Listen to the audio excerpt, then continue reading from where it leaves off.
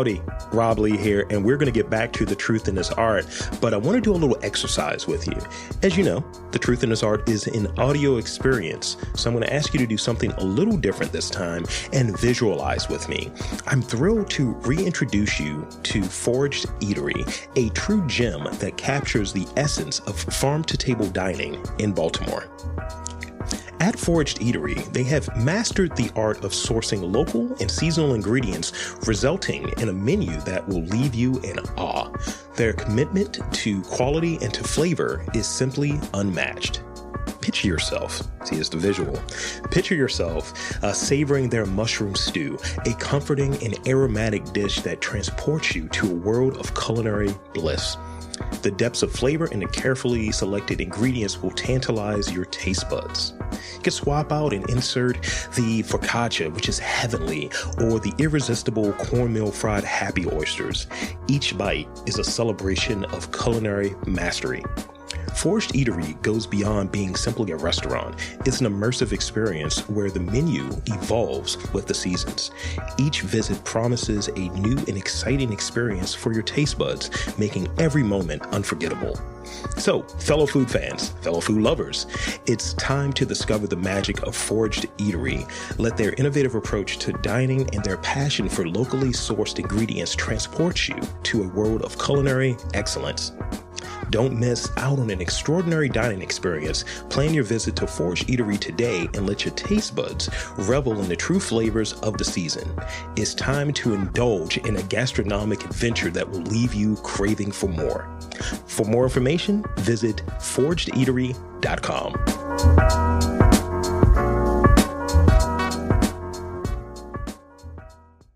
Only a couple months now.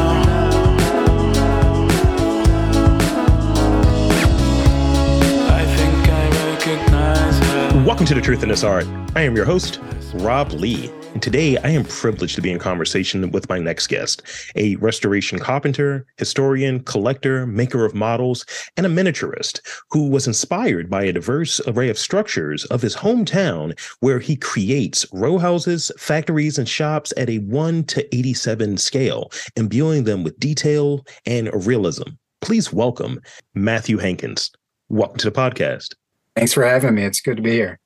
Thank you for coming on. Thank you for making the time. And, we were able to chat a little bit. It's good to chat with folks before you get into the dance monkey thing. Like, here's a bunch of questions I got to answer them. And so starting out, before we get into like sort of the main event or the main course, if you will, I'm going to go into the sort of appetizer questions, the starters. Could you tell me about like your background, a little bit about yourself, and maybe your first experience with art, creating, tinkering, things of that nature? I was born in Baltimore, but raised in Carroll County on a little farm in Hampstead, Yeah, just a fairly typical growing up in the county kind of deal. I as far as art is concerned, I grew up in surrounded by art. Yeah. My father is an artist. He taught art at a couple private schools and public schools in the area, and his background is pottery. He's a potter and makes and sells pottery, dishware, and all that kind of stuff. And my mother was a drama teacher, and so we did stage sets, and my father built all the stage sets, so I go and help with all that kind of stuff. He taught art, he taught woodworking, all kinds of friends. We had he would do his pottery and set up the kiln and fire the kiln, and people would come and participate. We had visiting artists. We had all of our family friends are artists, so fiber artists, fine artists, the whole nine yards. I grew up surrounded by art, but I was not an artist. I was the sort of the black sheep. My sister's super talented artist, and people would ask me, you get together with friends and family and things, and people would say, "Wow, you're all this talent in that family. What do you do? What is your art?" And I said, "Well, I always used to joke, somewhere around my elbow, all the art leaks out. I can see it, I can visualize it, but it can't quite make it to the paper or the canvas because somewhere around the elbow, all the art ability leaks out." And so I wasn't an artist. I never considered myself an artist. I sang in a church choir, and I made things. I was a maker. Yeah. I'm a carpenter, and I got into woodworking and carpentry and historic preservation and restoration, did all that kind of stuff. But that was never considered art. And it's only become recently that I have kind of discovered, if you will, that I am an artist. And most of it has come by redefining art, right? By telling myself, well, the craftsmanship that I do, the making that I do, the music that I've done, the cooking that I've done, all of these various different things are a form of art. And specifically, I'm doing miniatures. And that was, so I've always been into model trains and doing models and miniatures and things like that. But it was always modeling. Yeah. It wasn't art. So, right. And we're gonna go into that deeper. I don't, because you're gonna give me the whole thing. You're gonna give me the whole thing, and I don't want the whole thing right now. But definitely, thank you so much, because I think starting off, like, it's really interesting. I have a comment on that, actually. In doing this podcast and doing it for as long as I have, like, it's about 600 episodes at this point, and podcasting for 14 plus years at this point. And talking to people who are art critics, curators, people who are artists, and, this sort of notion, this redefinition of it, this, kind of diminishing the rarefied nature that's usually associated with art. It opens it up a bit that, people just ask the question, are you an artist? And you just kind of go from there. It's like, how do you define yourself? How do you perceive yourself? And, I always kind of look at it like, when I was looking at some of your work, I was like, wow. I was like, how do you do that again? How is that done? And I was like, I can't do that. And I was like, this guy's an artist. And that was kind of like maybe one of my rubrics, if you will, of like, can I do that? No, artist. Well, but it also, it's so important to have that creative outlet, right? I mean, so many of us get up every day and we go to work and we crank out a spreadsheet, or we produce a report, or we do all these kind of things, and you go to work and you have your family and you work with them and you do things with them, and you do all this different stuff. But having that creative outlet, I think it's so important, and everybody's capable in some way of doing it, whether it's poetry or baking or knitting or whatever it is. Creating something, it feeds the soul, right?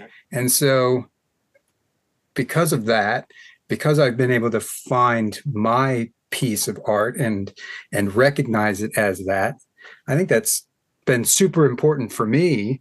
And I think it's super important for others who don't consider themselves an artist. An artist isn't somebody who can paint a recognizable face on a canvas. An artist is somebody who creates something, and it doesn't even have to mean anything to anybody else.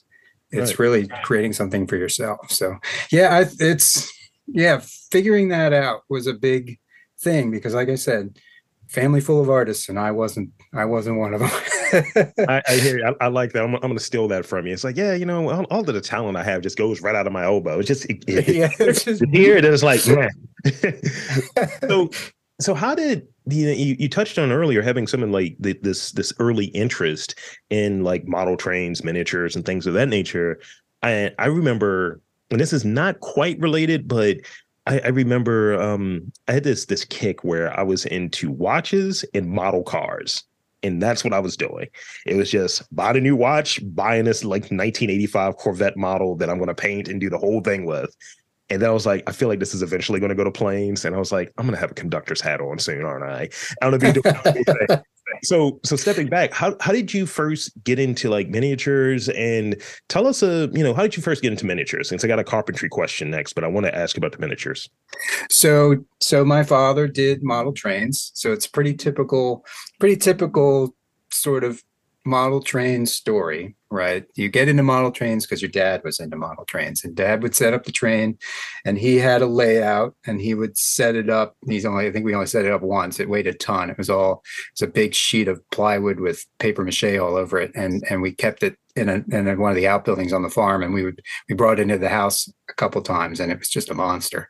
But we built a number of layouts through my youth. We had a coffee table with a layout in it. We built some layouts at school when he was teaching at the school I went to. So it all came through him, this model train stuff. And we were horrible model train people. The trains never quite made it all the way around the track, and the wiring never quite worked properly. And but we had a blast, right? We had a great time, but we were not very good at it. But that was kind of the introductory, and then through that, sort of leading to what you were going to talk about there, is that I'm a building fan. I'm a huge building fan, old buildings in particular. Mm-hmm. And so the train thing, while it's still there, and I still have trains, and I still have track with wire in it, and my trains do actually now run back and forth. I've had more success with that recently. But the buildings are what I'm into, and that's where the shift happened into, I really enjoy making the buildings. So now I'm making the buildings more than I'm making the trains. That's great to be able to, kind of try a litany of different things and have that sort of early experience and see, taking off from, maybe where you were getting some like influence from your dad, and figuring out for yourself of like, all right, this is actually the direction where I want to go at. This is what I want to try. And I've done a few interviews around like, historical buildings, and I had this like week of interviews with architects, and a lot of their work was around like taking these buildings with quote unquote good bones, and then it's like, how can we modernize this, and this sort of modernization and restoration approach. So definitely buildings are something for me. And I think even when you go to certain cities, I always look at the architecture, like what denotes, what kind of buildings are here? What's here? What's here from the past? Things of that nature. And so talk about how you got into carpentry, though, as I want to hear a little bit about that, like that restoration carpentry work, because you're like the first carpenter I talked to, which is featured in 600 episodes. Yeah. So I was always into buildings and that kind of stuff. And again, you grow up on a farm, and you do a lot of fixing of things and building things and working on things. And there's that, I think everybody goes through an architecture phase. I'm going to be an architect, right? Everybody at some point in their life decides they're going to be an architect, and then they're going to be a veterinarian, and then whatever, keeps kind of progressing along. And I wanted to be an architect. And then around, I don't know, middle school, 5th grade somewhere, I discovered Old House Journal magazine, and discovered that there was such a thing as restoring and preserving older houses. And that was it. That was the thing. I loved the old buildings. I loved the details, the woodwork, the masonry, all of the imagining. I loved history. So it combined a love of history and a love of architecture, combined into being, a historic preservation focus. And then I discovered that you could get a degree. You could go to college and get a degree in historic preservation. So that's what I decided to do. And I went off and got my degree in historic preservation. And I took all the classes, the law classes and the planning classes and the, conservation classes and all this stuff. And in college decided I wanted to touch them. I wanted to work on them. I didn't want to talk about them. I didn't want to fundraise for them. I didn't want to manage them. I wanted to work on them. And so I went to the North Bennett Street School in Boston, which has a historic restoration carpentry program. And I spent a couple of years in Boston learning the trade, and that was great. It's like an apprenticeship jump start. You're learning it. It's a 2-year intensive class and course on historic restoration and carpentry, and it also comes, as a lot of those programs do, with the cachet of the name. So you just mention that you came out of North Bennett Street, and people are like, "Oh, you must know your stuff." So from there, I was able to go to a museum in New York City and work in a historic museum village for a number of years, and work on buildings that dated from the 17th to the early 20th century. I was a caretaker for a 17th century house, the third oldest house in New York City. And then we had our first daughter, and I decided I wanted to be closer to home and closer to the support network. So we came down here, and I worked for a residential company for a few years. And then I've been working for a commercial restoration company since then. And I manage a 10,000 square foot restoration mill shop. We're cranking out hundreds, if not thousands, of restored windows a year with my crew: windows, doors, trim, restoring, fabricating, replicating, whole 9 yards. And it's something, man. You get to go behind the velvet ropes, and you get to touch things. Some really awesome stuff that you get to kind of do. When you were describing some of the items you and your crew work on or have you, I thought you were starting to do a jingle, and I was just like, you said, yeah, right. It's a commercial. Yeah. No, it's cool. I mean, we were the primary masonry contractor on the Washington Monument in Mount Vernon. We've worked on the Walters Hackerman House. We did all the window restoration in the Sagamore Pendry Hotel. We have worked on Basilica. We've worked at multiple Johns Hopkins. It's funny when we drive around town or whatever, and my daughter points out a building, and, "Oh, look at that." I say, "Oh yeah, I worked on that." "Oh yeah, of course you did. Of course you probably worked on that one over there too." "Well, yeah, we looked at that one. We didn't get the job, but it's like I do that when it comes to interviews that I've done. I was like, I interviewed them. Yeah, it's cool. Right. Been there before. They comped me for these tickets for this thing. Yeah, and it's funny, like, some of the places that you mentioned there, I've either been there or I have a relationship with some of those places. Like, definitely, I've been to Sagamore, stayed there a few times for these sort of staycation. It's weird. Like, for me and my partner, it's become like a birthday spot for us. It's like, oh well, you want to just like drive down, take an Uber from your house in Mount Vernon and just drive down to the Sagamore. It's like, it's right there. Just get in a room, drop your $800 and just enjoy, Well, last time I was there was still dirt floors and and the windows were still getting installed. So it's been a little while for me, but yeah, it's a great building, and I'm always pleased to see a building like that get a new life, because that building sat down there with all boarded up for a long time, and it's really great to see it, hopping and a big cog. So yeah, it's neat. It's next time you're in the Sagamore, check out all the big old wooden windows. And you'll know, I know a guy who worked on those. It's going to be real funny. And they were like, "So Rob, and by the way, just to give you the visual, right? I'm 6'4", so it's like, why is this big dude just staring at the windows here?" I'm trying to figure something out. It's like, yeah, Matt, you worked on these. How do you? Who? The guy, the thing. That's my whole life. We'll go to a museum, and I'll be pressed right up against some paneling or something, like rubbing it and checking out. I wonder how they got that to go to get right. So I would imagine that, I definitely want to dive into the miniatures a little bit and in that work, because that's one of the thing that really has my interest.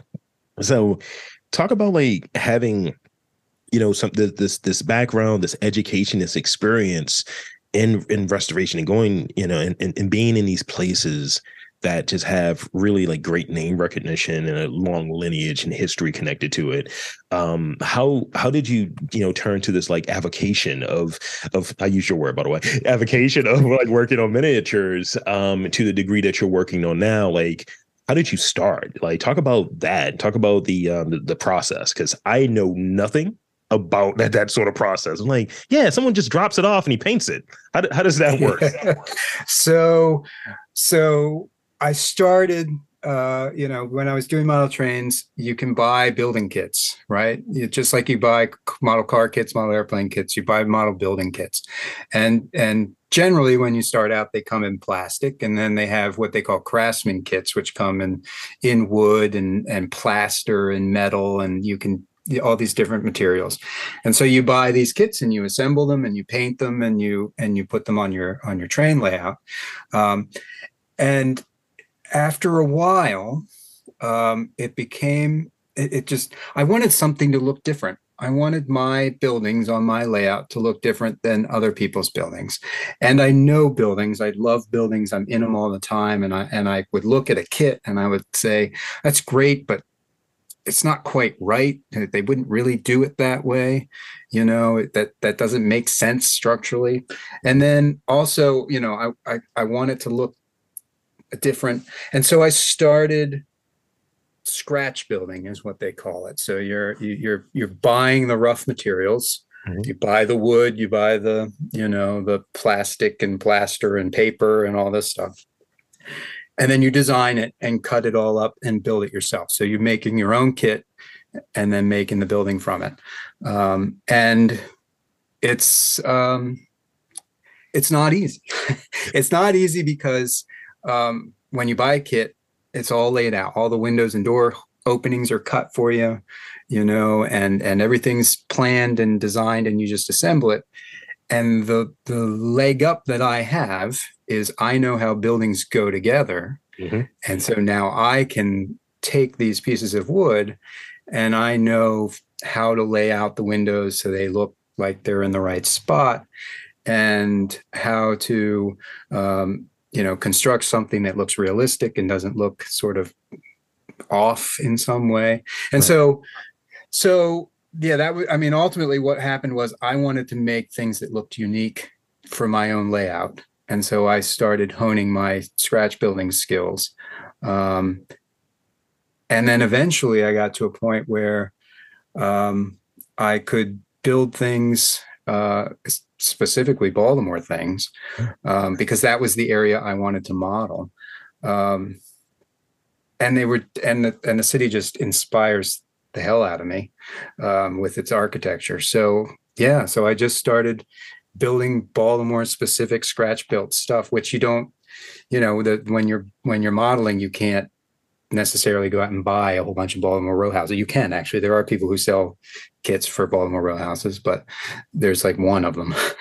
There's like one kit, and so it was about being unique, building something that nobody else had. So that was sort of the impetus for it. And as far as the process, it really is about, first of all, being inspired by something.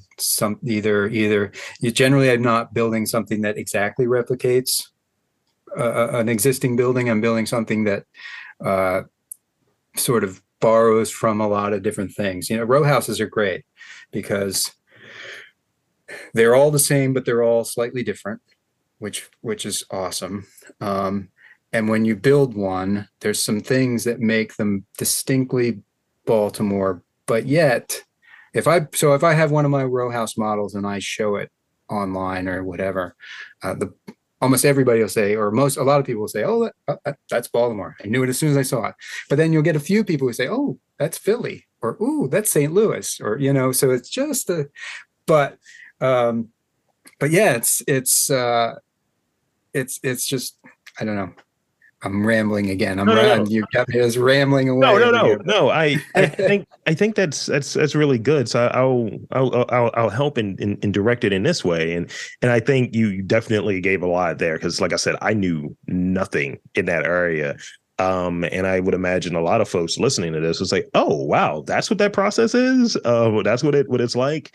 So talk to us about like sort of the time that goes into it because I would imagine like I have like giant hands, right? So like painting models and painting something to the scale in which and tell us about the scale as well. But painting something and working on something in the scale in which you're working, I'm just like, I'm gonna throw this. This is gonna get knocked off the table. It's like just Godzilla is here. So talk about, like how long that process can take, like what that range might look like from conception to like, okay, I want to do a model on this from scratch modeling to something that's more so like complete and it's finished. Like, what does that like look like? And what is the scale and the scope in which you're working? So, generally I'll have, and I work on projects of various different sizes, but generally if I'm working on say like a pair of row houses or something, I'll sort of have in my mind what I want it to look like. And largely that has to do with, topography, like do I want the row houses to step up in a certain direction or what have you? Or are they going to be on a corner? You sort of figure out your design, if you will, your inspiration. And then so I get brick, laser cut brick sheet. So the brick is already cut for me, so I don't have to cut each individual brick because that would be insane. So I buy this brick, and then I also use window castings, plastic window castings. Generally, sometimes I'll do scratch built windows and doors, but largely I do the plastic ones. And so what you're basically doing is just you lay out on the brick where your window and door openings are, and you cut those openings out, and then I'm doing things like scratch building cornices, scratch building the bay windows, the big metal bay windows you see all over Baltimore. Marble steps, put marble steps on there. You got to have those, all these things, all these little components are slowly getting added on top of it. And so I wear a magnifying optivisor, right? Because my eyes aren't that good. It's just a lot of model paints, acrylic model paints, learning the techniques to replicate what brick should look like, what cement and concrete should look like, what asphalt looks like, what asphalt roofs look like. So I paint everything. And then the final step, the one that really makes it is that then I weather everything. And people will notice when they look at my work is generally very heavily weathered, which means that it looks old and worn and dirty. And what that does is it does two things. One, it hides flaws, right? The weathering is a spot that I can hide flaws. I can hide flaws with weeds and bushes and bits of newspaper. I can hide them with dirt and grime and all that kind of stuff. So it hides those flaws. But then the second thing it does is it creates that scale.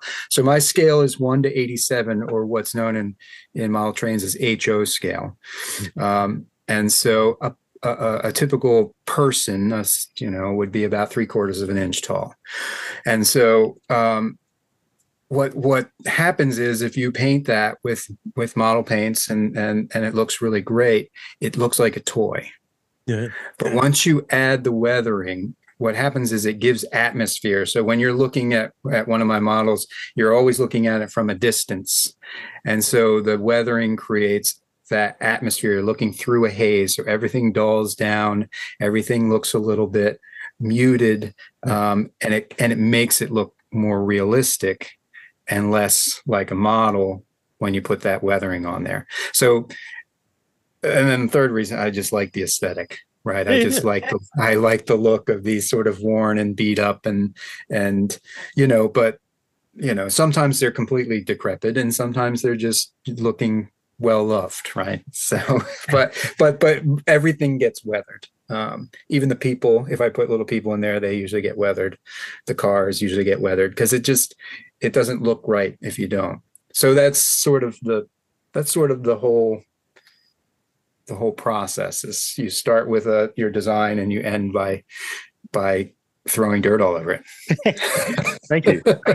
That's great. And it's not the same, but I started thinking of these guys that will take maybe reference, and they'll take like what is it, epoxy or what have you, and take reference from, like, let's say action figures, but not like toys, but something to like a higher sort of scale or have you. Mm-hmm. It's like, I'm going to swap this out. I want to add this level of realism here. I'm going to actually paint, and then I'll see them weather it, and they'll compare what they've worked on, what they spent time on, to like what the source material was. And I was like, this is night and day. That looks like a toy. This looks like a model that you made. And yeah, there's some artisan thing here. And now you can charge this rate or whatever it is, because the people are taking commissions, but it's something to kind of see this looks right as it's weathered. Like, I need to see the stubble. I need to see the dirt. I need to see the grime on the person. That's what people have. Right. Well, and it pop. So that weathering helps pop details, Mhm. right? You do washes and things, and suddenly especially for instance on figures like that, you'll do a wash, and this a lot of those sculpts and castings for action figures and people. I mean, they're super detailed, but you can't. It all is just molded in one color plastic, and that's it. But you throw some different colors on there, and you throw washes at it, or you paint it and define it, and suddenly it just, that original sculpt is just fantastic. So yeah, it's pretty cool. I enjoy all aspects of, all right, history, old buildings, and little tiny things. I like those three things, right? but people are fascinated by miniatures, right? They love seeing something they recognize but making it really small, and it's cool to see that, all those things. There's a lot of really talented miniaturists and model makers out there that are doing this kind of stuff, but yeah, the weathering is super key in my opinion. Otherwise it looks like a toy. So I got one last real question, and then I got like 4 rapid fire questions. So this last one, just kind of bringing it home. And since we're definitely talking about process, or have been talking about process, I want to dive into, you can either go in this direction or go most recent, but tell us about one of your favorite projects or one of your most recent projects. Because I know people get real caught on, I don't have favorites. It's like, all right. Yeah. Yeah. Sometimes the favorite is the last one, right? Whatever the last one was the favorite. Like, do I still have it? Yeah, it's hard. I would say, so I did last year, I think. I did a model of a diner based on one out of Star Wars. Nice. And that just tickles me every time I walk past it, because as a kid growing up in that time and having all the action figures and playing with Star Wars, the idea that I made something out of the universe that nobody else has is kind of fun. And so I enjoy that. And then I think as far as my favorite Baltimore centric, I love the row houses. I enjoy making the row houses, but I made a pier, the Light Street Pier, which used to stand down where the Light Street Pavilion of Harbor Place is. There was a big giant pier down, big wooden pier where the ferries would go back and forth out to the Eastern Shore and down into Norfolk and that kind of stuff. And I built that. And that's another one that I enjoy. I enjoy looking at it again, passing by it and seeing it. It's big. The whole thing is like 18 by 14 or something like that. It's a big model, and it's all the way around. I did the whole, it's not just a facade. I did all the way around. So the pier going out in the water, and I had to sort of make it up. I had some satellite, not satellite, 1930s, no satellites, 1930s, some airplane photos from the 30s that I was able to reference sort of the shape, but I sort of had to make it up, which was fun because then I could create something and not feel locked into making it the way it was. But that one's really, I do enjoy that one. And every now and then somebody posts a historic picture of it, and every now and then I'll shoot off a photo of my model. Ooh, look, I made that. Don't forget me. Yeah, right. That's great. So thank you, thank you, thank you. And that's kind of the conclusion of the real podcast. Now it's time to get weird and ask like just random questions. But I'll give you the disclaimer that I give everyone. Don't overthink it. Whatever you say is what you say is like this is what I believed in the moment. This is what I was going with in the moment. All right. So here's the first one. Okay. Imagine that you can instantly learn any language. Which language would you choose?